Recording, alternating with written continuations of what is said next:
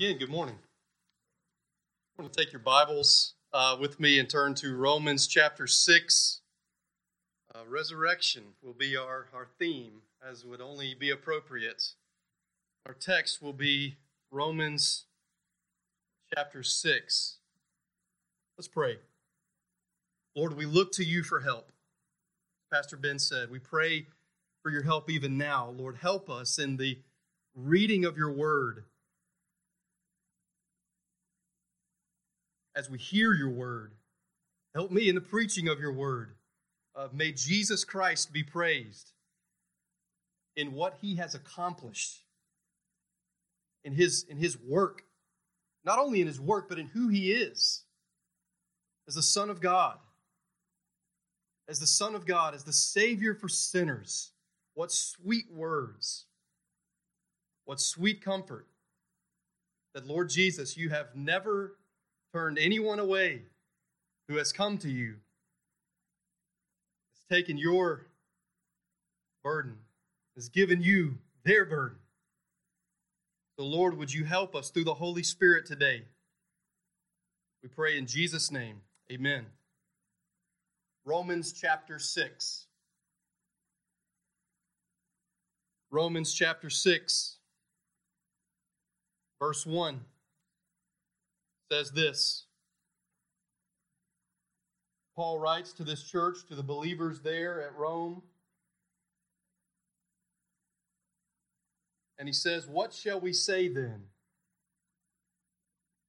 Are we to continue in sin that grace may abound? By no means. How can we who died to sin still live in it? Do you not know that all of us who have been baptized into Christ Jesus were baptized into his death? We were buried, therefore, with him by baptism into death, in order that, just as Christ was raised from the dead by the glory of the Father, we too..." Go back just a few words there. Just as, middle of verse 4, just as Christ, ... we too might walk in newness of life. We'll stop there for just a moment. Paul is going to go on to say to these believers, even as he says also to us today, to all of us, and yes, particularly to believers in Christ, he is going to say this. He says, "Let not sin, therefore, reign in your mortal body, to make you obey its passions. Do not submit your members to sin as instruments for unrighteousness, but present yourselves to God as those who have been brought from death to life, and your members to God as instruments for righteousness. For sin will have no dominion over you, since you are not under law, but under grace." Let me say that first part again. He is going to say in verse 12, "Let not sin, therefore, reign in your..." Let it not reign, R-E-I-G-N. Let not sin reign in your mortal body to make you obey its passions. Christian believer, do not let, with God's help, yes, with God's help, but Christian believer, listen to me, do not let sin dominate your life in any way. You see, our sin failures as believers,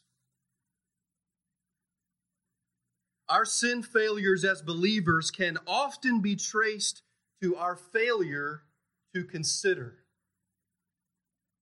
To truly consider what? our union with Christ. Our union with Christ in His death and in His resurrection. Now, if you're here this morning and you're not a believer, you're not a follower of Jesus Christ, we're glad you're here. And you have never been united to Christ. And this morning, you need to see, you need to behold Jesus Christ, the Son of God. You need to see, and as one man has said, you need to see, and by God's grace, you need to taste, you need to see and savor Christ for the first time. But our sin failures as believers are often traced to a failure, I say it again, a failure to consider, to truly consider the fact that we are united with Christ in His death and in His resurrection. So think with me for just a moment. Think with me about a picture. This is a picture that some of you have witnessed many times.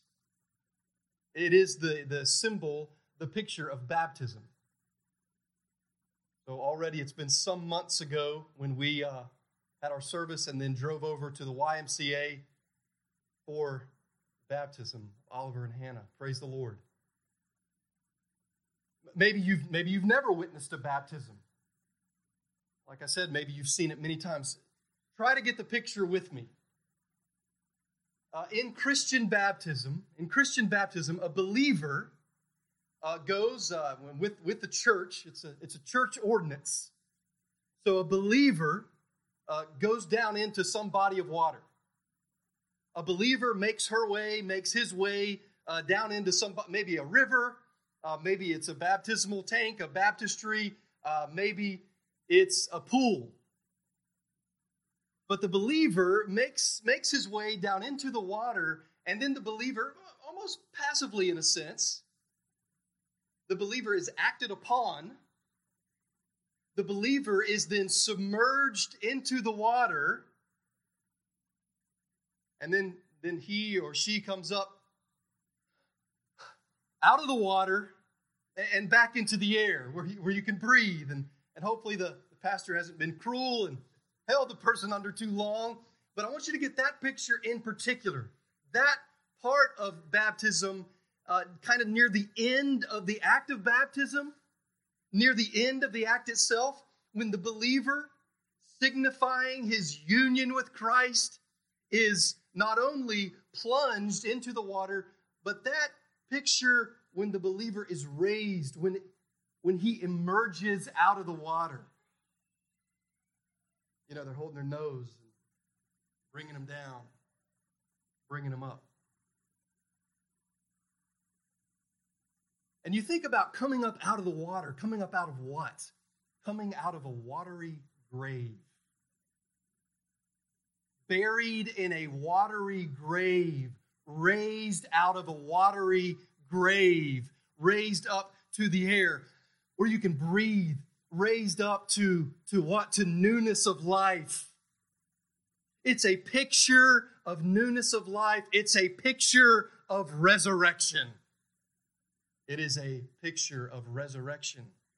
Baptism. Well, as we look at Romans chapter 6 this morning, I have three headings, if you're taking notes on paper or in your head. Maybe you could say that the title would be this: we need to reckon with the resurrection. Because, and we'll get to this, there is a key word. Sometimes it's translated as reckon. It's in verse 11. Verse 11, by the way, says, so you also must consider yourselves dead to sin and alive to God in Christ Jesus. Oh, that word consider is more than just merely think about or merely consider. Oh, I considered it. No. We must reckon with the resurrection. Point number 1, union with Christ. Number 1, union with Christ. You say, what is that? Well, first of all, let me just show it to you in the text. union with Christ. Look again at verse 1. What shall we say then? Are we to continue in sin that grace may abound? By no means. How can we who died to sin still live in it? Do you not know? You do know, right? Paul says to them. Do you not know? And you do. Do you not know that all of us who have been baptized into Christ Jesus were baptized into his death? We were buried, therefore, with him by baptism into death. Union with Christ. Verse 4, with him. Verse 5, very important phrase here, united with him. Once again, verse 5, united with him. Verse 6, with him. Verse 8, with Christ. Verse 8, with him, etc., etc. Point number 1, very quickly, is union with Christ. What does that mean? It means believers are united to Christ. It's originally a botanical idea here. It's a plant grafted with another one. You think of John chapter 15. I am the vine, says Jesus. I am the fulfillment of Israel. I am the true Israel. I am the vine. You are the branches. Apart from me, you can do nothing.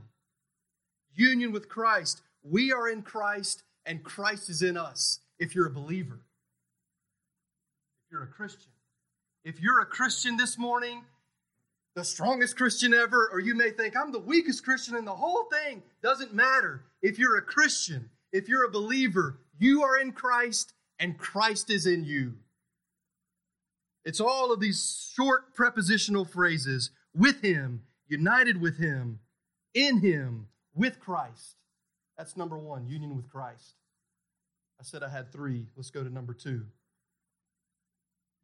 Number 2, Christ's resurrection. You may already have familiarity with Romans chapter 6. Maybe if you're a believer, if you've been walking with the Lord, Romans chapter 6 is juicy. It has much application for the Christian. Romans chapter 6 is talking to the church.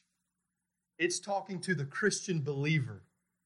And the reason it's got such powerful and really practical things to say to us as believers, as a church, is because it's talking about Jesus Christ. First and foremost, it's talking about the cross and the resurrection. And first and foremost, that's not you and that's not me. That's Jesus. But it's talking about us as well, in as much as we are with him, with Jesus. And it talks about his resurrection. Christ's resurrection. Now just notice this. Just notice this. Verse 5 speaks about his resurrection. Look there with me. The language is a resurrection like his. Back up in verse 4. Christ was raised from the dead by the glory of the Father. Verse 9, Christ being raised from the dead. This is an objective fact of history. This happened in human history. There were multiplied witnesses. 1 Corinthians 15. I'm not going to dwell on that this morning. If Christ has not been bodily raised from the dead, what we're doing here amounts to nothing. But yet he has been raised. And I'm simply pointing out right now, just for the moment, I'm simply pointing out as we look in verse 5, at the end of verse 4, and in verse 9, how it simply talks about Christ's resurrection. Now it's also going to be talking about our resurrection. But our resurrection is in Christ's resurrection. Now I'd love for you to turn here with me. You don't have to. You can just listen back to Luke 24.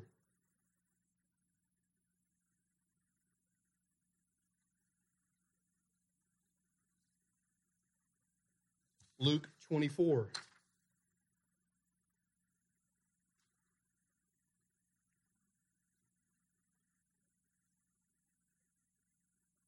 This time, not the road to Emmaus.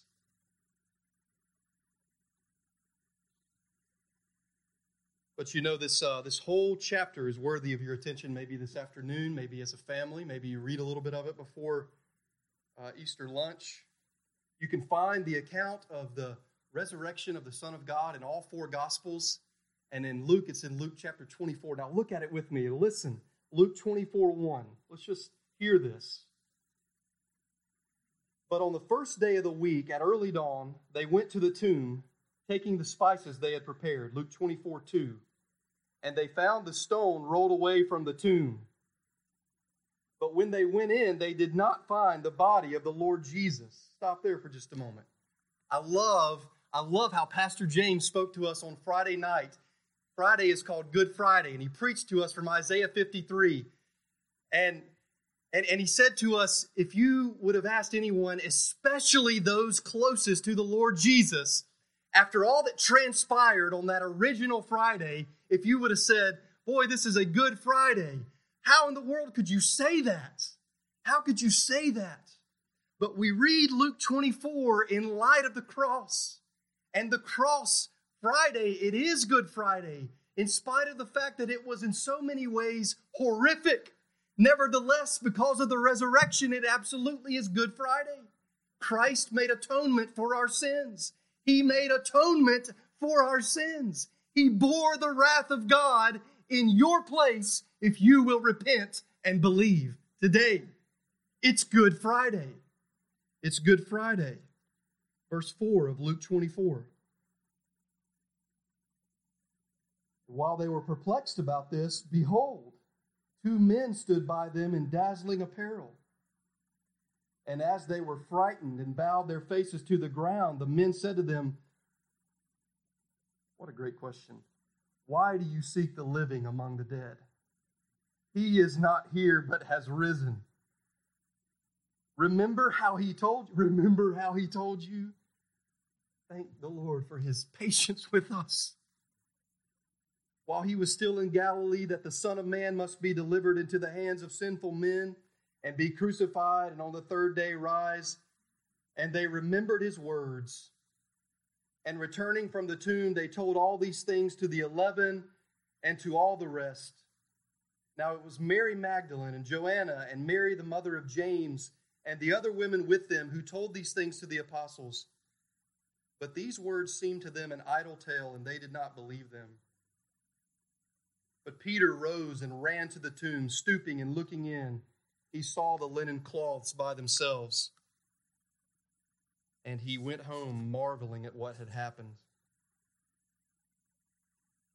There's one place where you have just an account of the historical, glorious resurrection of the Son of God. Angels roll the rock away. Death yield up the mighty prey. See, he rises from the tomb, glowing with immortal bloom. 'Tis the Savior, angels raise, fame's eternal trump of praise. Let the earth's remotest bound hear the joy-inspiring sound. Now, you saints, lift up your eyes. Now to glory see him rise. In long triumph up the sky, up to waiting worlds on high.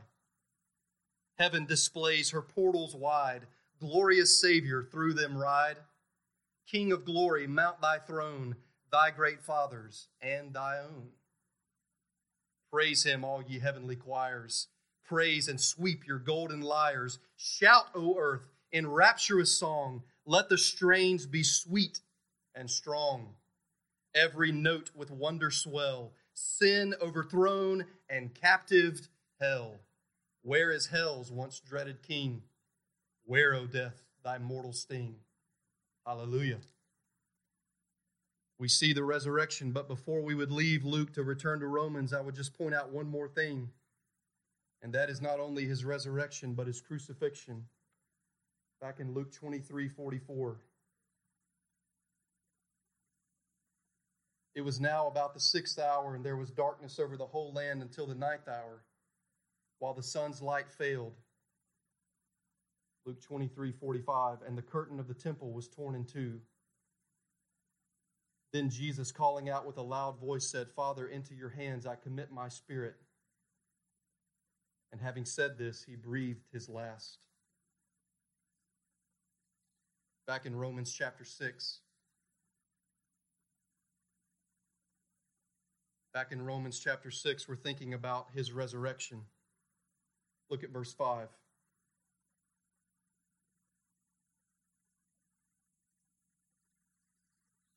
It says, For if we have been united with him in a death like his, we shall certainly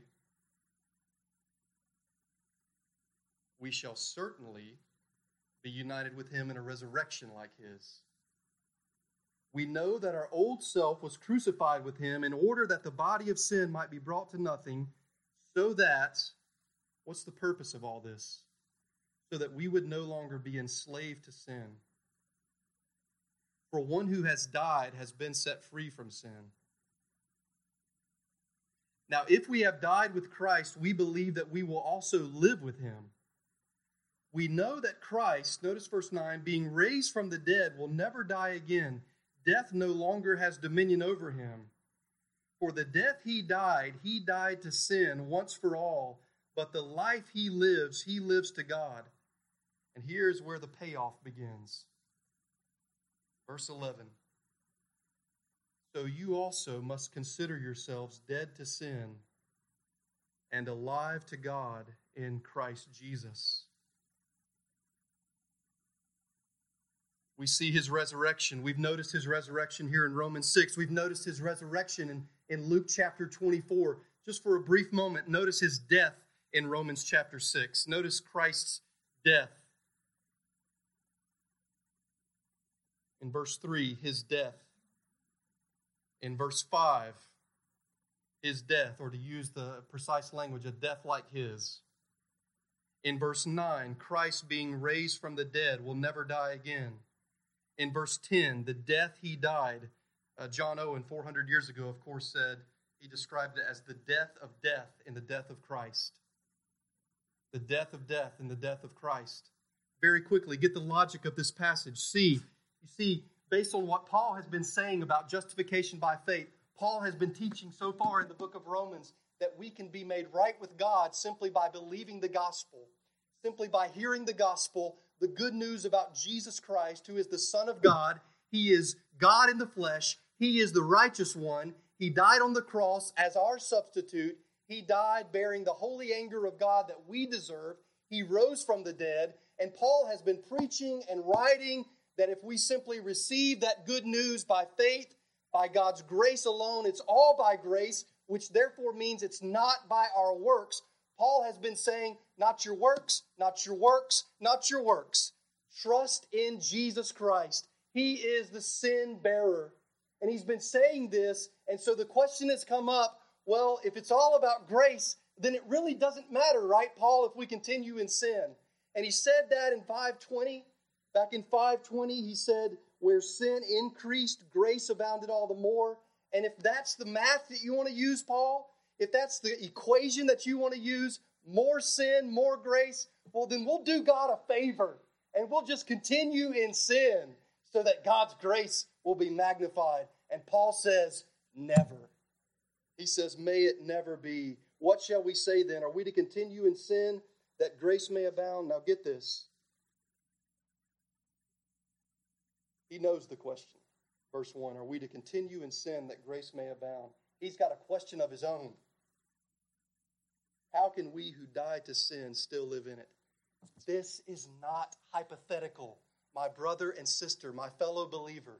What this passage is not saying is, consider yourself dead to sin and alive to God, as though that were really true. Just imagine if you were dead to sin's power. Just imagine if you were free from the power of sin. No, that's not what he's saying. He says, in Jesus Christ, you are dead to sin. In Jesus Christ, you are alive to God. It's not imagine as though a hypothetical. He says, because it is true, therefore reckon upon it. Therefore consider it. Therefore daily consider, be proactive. Not only do we pray and confess the sins that we commit, but we proactively consider ourselves dead to sin. We do not understand it. We don't understand it. But when Jesus Christ died on the cross so many 2,000 years ago, bearing the wrath of God, we died with him. And when Jesus was raised by the glory of the Father, we too were raised. God raises the dead. We have been raised with Christ. Sin is dead to us. Clearly in this passage, clearly he makes room for the ongoing presence of sin. Clearly he's not talking about believers being perfected in this life. Nevertheless, what he's saying is that there is a dramatic change when you come up out of the waters of baptism. The waters of baptism are not magical, but the waters of baptism symbolize the fact that you have been raised with Christ. And if you're raised with Christ, then you're alive to God and you're dead to sin.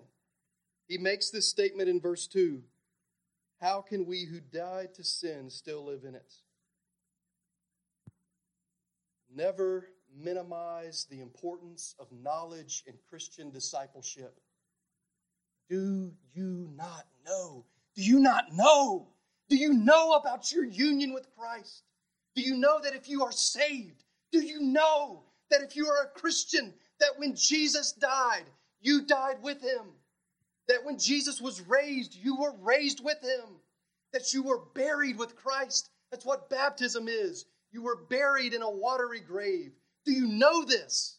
Do you know it? Well, then verse 11, then consider yourself dead. He says the plural, consider yourselves dead to sin and alive to God in Christ Jesus. He makes his heading statement in verse 2, and he spends the rest of the time unpacking it. Point number 1, union with Christ. Point number 2, Christ's resurrection and his death. Point number 3, didn't make it hard on you this morning. It's the same as number 1, union with Christ. What's this passage about?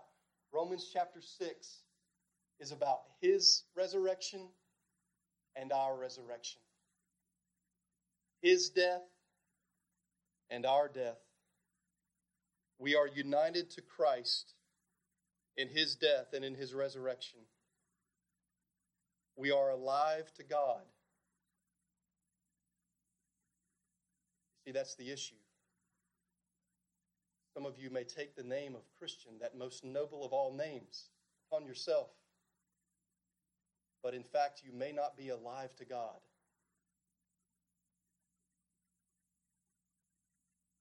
You may not be alive to God because you cannot in any way be a slave to sin and at the same time be a slave to Christ. It's like the scripture says, you cannot serve God and money. It's an either or. This passage, I think, makes that clear. You are a free slave of God through Jesus Christ, or you're a slave of sin.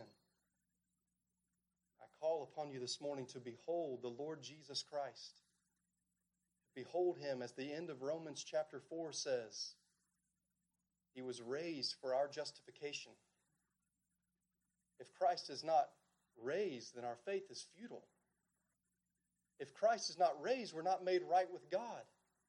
The resurrection seals the atonement. Consider the Lord Jesus Christ. Call out to him. Say, God, raise me, a poor, wretched sinner. Raise me from the dead. Like you did Lazarus. You did Jesus. Verse 12, let not sin therefore reign in your mortal body to make you obey its passions. My dear fellow believers, let not sin dominate your life. Let me close and in a few ways and in a few minutes, let me try to make this all the more practical. It's a good text to look at, Romans chapter 6 on Easter Sunday, to think about Christ's resurrection. You don't think about Christ's resurrection without also thinking about his death. You don't think about Christ's death without also thinking about his resurrection. You come to Jesus. Come to Jesus. He is the Son of God. He is the Son of God, and his work is his perfect life and his death and his resurrection. Jessica feels guilty that her conversation so often crosses the line into gossip and even slander when she talks on the phone to her best friend about other people. She doesn't like these feelings of guilt, and she's sure that God is not pleased. But there seems to be no victory over sin. Timothy is not faring well in his struggle with lust. He feels like he knows the danger of the sins that he occasionally gives into, but it hasn't stopped him from sinning in this way. Elizabeth has been a professing Christian a bit longer than Timothy and Jessica. It was 10 years ago, at age 27, that she responded to an invitation to believe in Christ and then was baptized. She couldn't believe what she heard. God could forgive a sinner like her through the grace that is in Jesus. Nevertheless, the newness of her salvation has begun to wear off. What do these three have in common? Struggling with lust,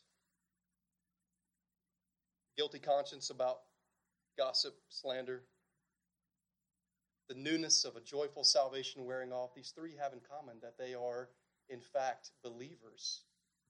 They are believers. But what they have in common is that they need to remember to reckon with the resurrection. Paul does not say here in Romans chapter 6, do better. Paul says, remember the gospel. Paul says, look to Jesus. Paul says, remember your baptism. Remember your baptism. Remember that in baptism, you were buried with Christ. You were raised to newness of life with Christ. Some of you know the song. As the song says, listen, let no one caught in sin remain inside the lie of inward shame. We fix our eyes upon the cross and run to him who showed great love and bled for us. Freely you bled for us. Christ is risen from the dead, trampling over death by death. Come awake, come awake. Come and rise up from the grave. Christ is risen from the dead. We are one with him again. Come awake, come awake. Come and rise up from the grave. I close with this. Martin Lloyd-Jones describes the teaching of Romans chapter 6 as two units on a British countryside, two fenced-in areas with high stone walls. One of the fenced-in areas, as Romans 6 teaches us, represents the area into which we are all born. It's an area over which Satan and sin rules. But through the resurrection of Jesus Christ and through our faith union, if we repent of our sins and trust in Christ by God's grace alone, he takes us out of this fenced-in area with the stone-high walls, and he places us in the adjacent area, which is ruled not by Satan and not by sin, but is ruled by Christ. We have been removed from one sphere. We have been definitively removed. We are not fighting an uphill battle. Christian, be who you are. We are in a state of grace. We are not under the law, as 6:14 says. Therefore, sin shall have no dominion over you. May we walk in light of the resurrection. Let's pray together. Lord, we are in the sphere of Christ. And yet we still hear the voice of temptation. And sometimes we fail quite spectacularly, miserably. And even now, we confess our sin and we confess that we are sinners. Lord, have mercy upon us. Would you, O God, wake us up to the reality? Not that we could try to imagine what it would be like to be dead to sin, Lord, but that we would know and that we would live our lives in the knowledge that we are dead to sin through Christ. We will be raised in physical bodies in the resurrection to come, and we have been raised. Lord, we worship you and we pray in Jesus' name. Amen.